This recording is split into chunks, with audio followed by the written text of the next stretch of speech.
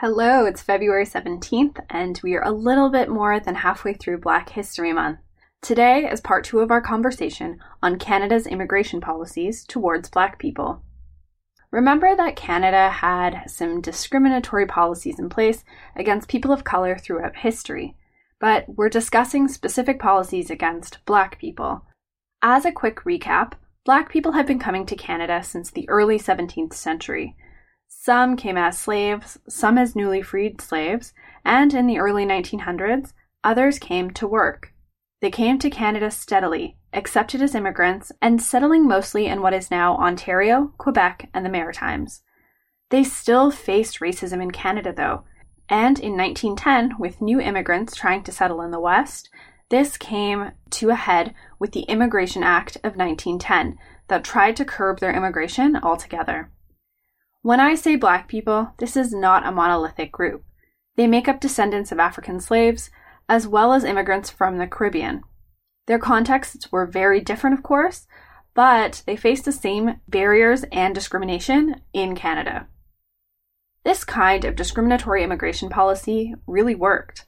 The number of Black people in Canada fell from 21,400 in 1881 to 19,500 in 1931. Over the next several decades, the number of Black Canadians grew slowly to 32,100 in 1961, and this only accounted for 0.2% of the entire Canadian population.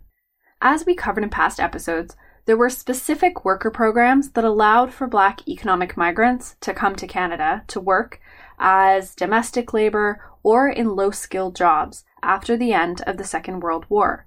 The economy was booming, and there were fewer people to fill needed positions. It didn't mean that these Black people had little education.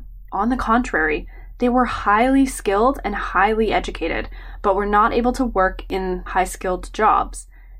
Canada needed lower-paid jobs filled and used immigrants to do that, not too dissimilar from the current immigration policies now. Many men from the Caribbean were able to come to Canada to be sleeping train porters, while women came to be nannies and caregivers.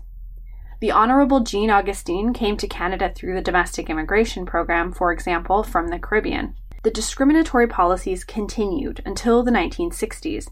In 1952, a new Immigration Act maintained Canada's discriminatory policies against non-European and non-American immigrants. The late 1950s to 1960s saw an uprising in activism and advocacy for the Black community, as the Canadian civil rights movement was happening in parallel to the civil rights movement in the United States. Black Canadians saw the grassroots work happening and were inspired to shed light on the systemic racism that was present here too. Even before this time, Black community organizations were appealing to the federal government to ease the immigration policies towards Black people, as the Union of Sleeping Train Porters did in 1954.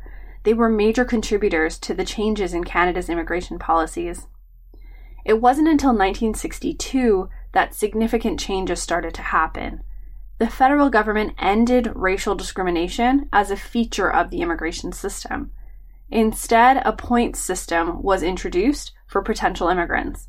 So no longer was race, color, or nationality a factor in the new system, and instead, work skills, education levels, language ability, either in English or French, and family connections here became the main considerations in deciding who could immigrate.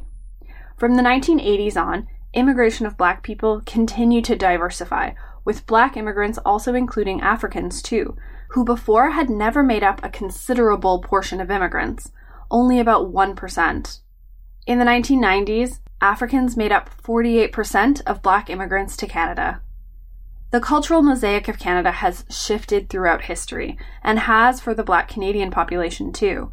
Understanding how immigration policies have affected Black immigrants is a critical part of understanding the anti-Black racism that exists in this country.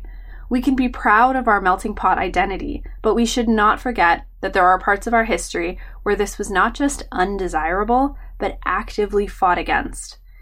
If not for the activism and work of Black communities, our cultural makeup would look very different to how it does now. Thanks for joining. We'll see you tomorrow.